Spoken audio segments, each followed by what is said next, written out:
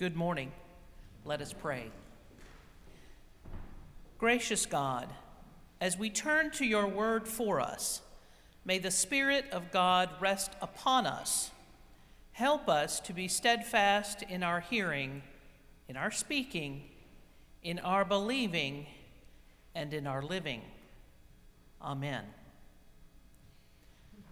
The scripture lesson for this morning comes from Philippians chapter 2, beginning with verse 5, which may be found on page 197 of the New Testament section of your Pew Bible and also in your bulletin.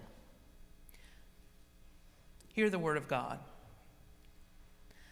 Let the same mind be in you that was in Christ Jesus, who, though he existed in the form of God, did not regard equality with God as something to be grasped, but emptied himself, taking the form of a slave, assuming human likeness, and being found in appearance as a human, he humbled himself and became obedient to the point of death, even death on a cross. Therefore, God exalted him even more highly and gave him the name that is above every other name, so that at the name given to Jesus, every knee should bend in heaven and on earth, and every tongue should confess that Jesus Christ is Lord, to the glory of God the Father. This is the word of God for the people of God. Thanks be to God.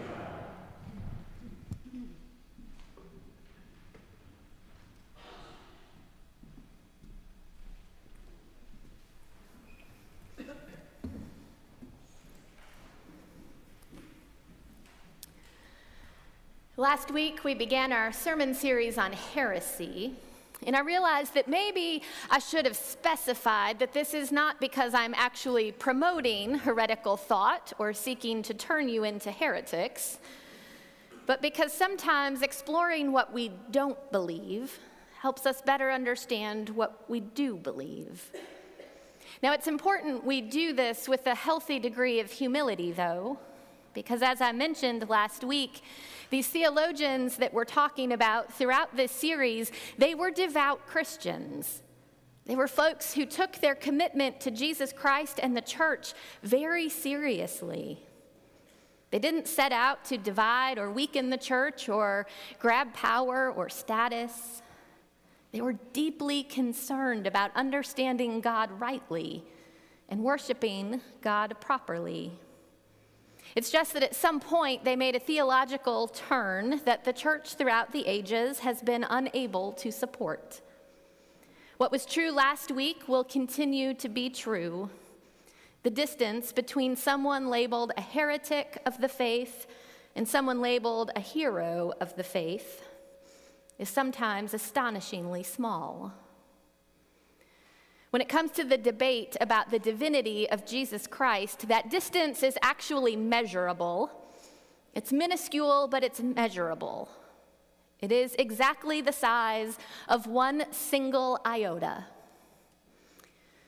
An English dictionary will tell you that iota means infinitesimally small. But a Greek dictionary will tell you that iota is what we translate as the letter I. A single vowel, a single syllable, drawn with a single line. When it comes to the divinity of Jesus Christ, that distance between orthodoxy and heresy is that small. But the implications are huge.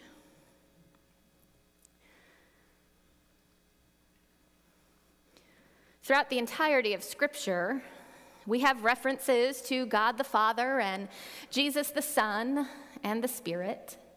Language about the three persons of the Trinity, but nothing about the overall concept of Trinity.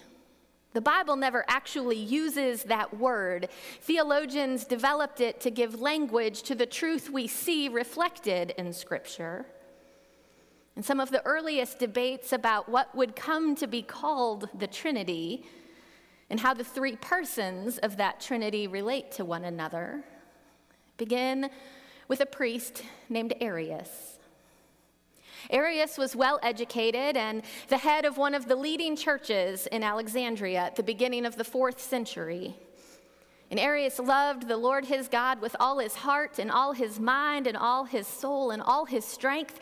He loved his God, and he declared him to be unknowable, unchanging, and utterly transcendent, the creator of all that was and is and ever will be. Arius loved his God so much that he found himself denying the divinity of the Son of God. God and Jesus could not be the same, he said, because if that was the case, the limitations that Jesus took upon himself when he became human, well, if Jesus and God are the same, he thought that then out of logical necessity, those limitations would have to be placed on God too. But if we declare God to be without limit, Arius said, well, then he said we must conclude that God and Jesus are not the same. One must be greater, while the other, even if still great, is somewhat lesser than the original. So that's what brings us back to that one iota of distance. The letter I is the only thing standing between heresy and orthodoxy. It involves two concepts represented by two words, and I'm going to look right down here to make sure I get it right. Homoousios and humoiousios. Homoouios and homoiouios. There will be a spelling test later. Homoousios means same substance, while humoiousios means similar substance. The Church Universal declared that God the Father and Jesus Christ the Son are of the same substance. Arius said, nope, that does not work. They are not of the same substance, just similar. Here's the way he thought about it. In the beginning was God, and in the beginning was only God. And God created everything, absolutely everything, outside of God's own self. Which would mean that God created Jesus. Which would mean that Jesus is a creation, not a creator. And as a creation, not the creator, the Son is not to be elevated to the same level as God. That would be demeaning and belittling of the God we worship and serve. Now, Arius read his Bible. He knew of John 1, which declares that in the beginning was the Word, and the Word was with God, and the Word was God. He understood that to mean that Jesus pre-existed before the rest of creation, that Jesus was already around before God created anything else, but that Jesus was still secondary to God, created by God. And for this reason, Arius still loved Jesus and worshiped Jesus. To be clear, he was never anti-Jesus. He just understood Jesus in a very particular way. He believed Jesus was the first and foremost of all created beings, the perfect example of God in human form, yet still not actually God. Similar substance, not the same. Jesus is still more similar to God than anyone else ever was or ever will be, he said. So Jesus is still the way in which we find salvation, because Jesus shows us the way to God in a way that no one else or no other thing ever could do. But even still, Jesus is not God. After all, he said, when Jesus cries out from the cross, my God, why have you forsaken me?" Well, surely he wasn't crying out to himself. And when he begged in the garden, "If it is possible, let this cup pass from me, yet not my will, but thy will."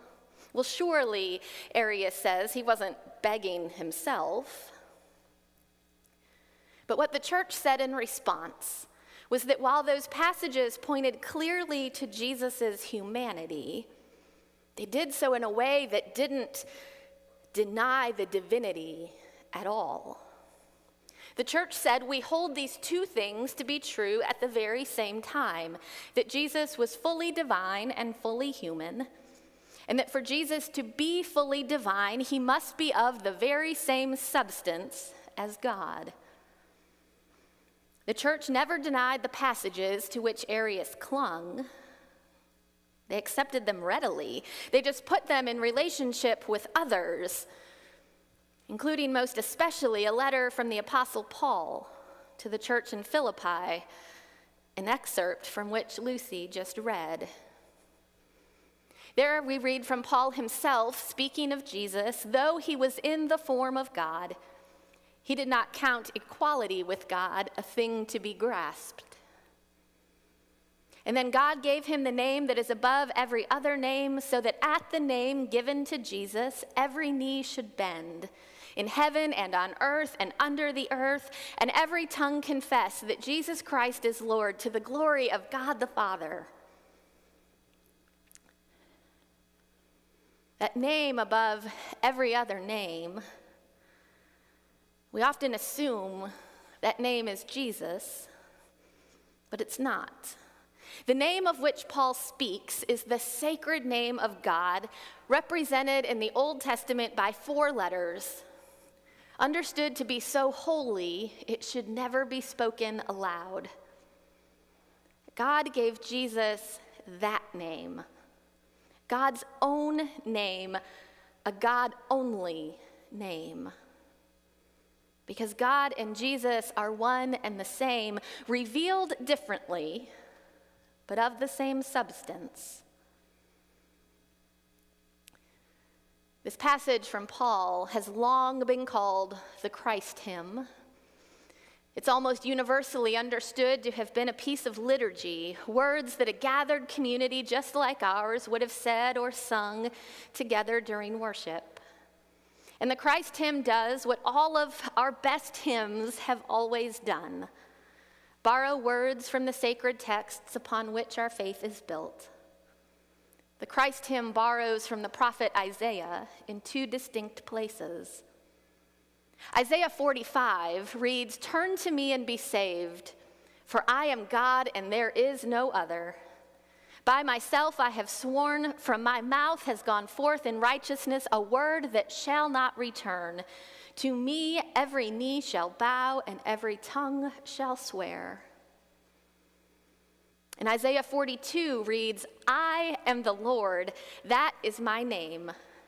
In my glory I will give to no other." So in that Christ hymn, we find some of the strongest affirmation about who God is, about who God understands God's self to be. It's some of the strongest and clearest language we find anywhere in the Old Testament. And that language is applied to the person of Jesus Christ, before whom every knee will bow. In the end, it was worship, actually, that was a large part of why Arius and his way of thinking was eventually denied by the church. His opponents pointed out that he himself was deeply dedicated to the act of worship, and that as a Christian priest, he himself routinely led the people of God in worship of Jesus Christ. But to be Christian is to worship only one God. That is repeated throughout Scripture. And if God and Jesus are not of the same substance, if God and Jesus are not both divine, then our worship of Jesus Christ as the Son of God becomes idol worship. And with that, we saw that sometimes our theology will direct our worship, but sometimes our worship will direct our theology. It was in the case of Arianism that our worship of the one true God carried the day. At the Council of Nicaea, Arius was declared a heretic and the Nicene Creed was adopted, a creed that went to great length to specify the relationship between God the Father and Jesus Christ the Son. A creed was adopted, language that clarified theology, and language that was developed once again for the purpose and practice of worship. It was a creed that did not seek to resolve the tension inherent in saying Jesus Christ is fully divine and also fully human. In fact, that is the mystery of our faith. I mentioned last week that a tremendous amount of what we understand to be heresy emerged when faithful people were trying so hard to alleviate tension that comes with being a person of faith. Arius is a great example of that. Now, next week, we'll talk about folks who swung too hard in the other direction, clinging so tightly to Jesus' divinity that they ultimately denied his humanity. So in some ways, next week will be a continuation of this week. Because the mystery of our faith says that Jesus is both at the same time. It is the fundamental underpinning of our faith, and it does not make sense. You cannot rationalize your way into understanding it. At some point, you just have to make a choice to believe it or not. What I know about that is this. It is always easier for me to believe the biggest things in community, with others around me, because left to my own devices, it's too easy for me to get stuck in my own head or consumed by my own abilities or convinced that, well, yes, I should be able to understand what no one else in human history ever has. But when we gather together every week in this place, when I am with all of you, and we are saying words that have been spoken for ages, and we are reading texts together that whisper sacred truth, and we are singing words that are etched on our hearts, and we are trusting one another to hold the reality of our lives, when that happens, I believe beyond a shadow of a doubt that God is in the room.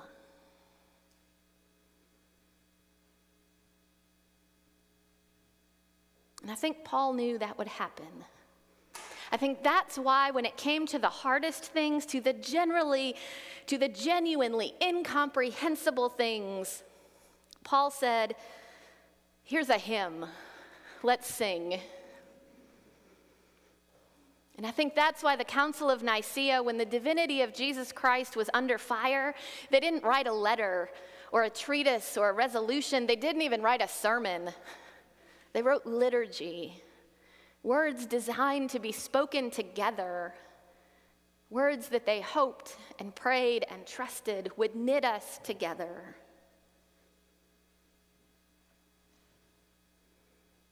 They are old words. They speak of ancient and enduring truth. So let us use their words now. I invite you to rise in body or in spirit and together affirm our faith using a portion of the Nicene Creed. We believe in one Lord Jesus Christ, the only Son of God, eternally begotten of the Father, God from God, light from light, true God from true God, begotten, not made, of one being with the Father. Through him all things were made. For us and for our salvation, he came down from heaven, was incarnate of the Holy Spirit and the Virgin Mary, and became truly human. For our sake, he was crucified under Pontius Pilate. He suffered death and was buried. On the third day, he rose again in accordance with the Scriptures. He ascended into heaven and is seated at the right hand of the Father.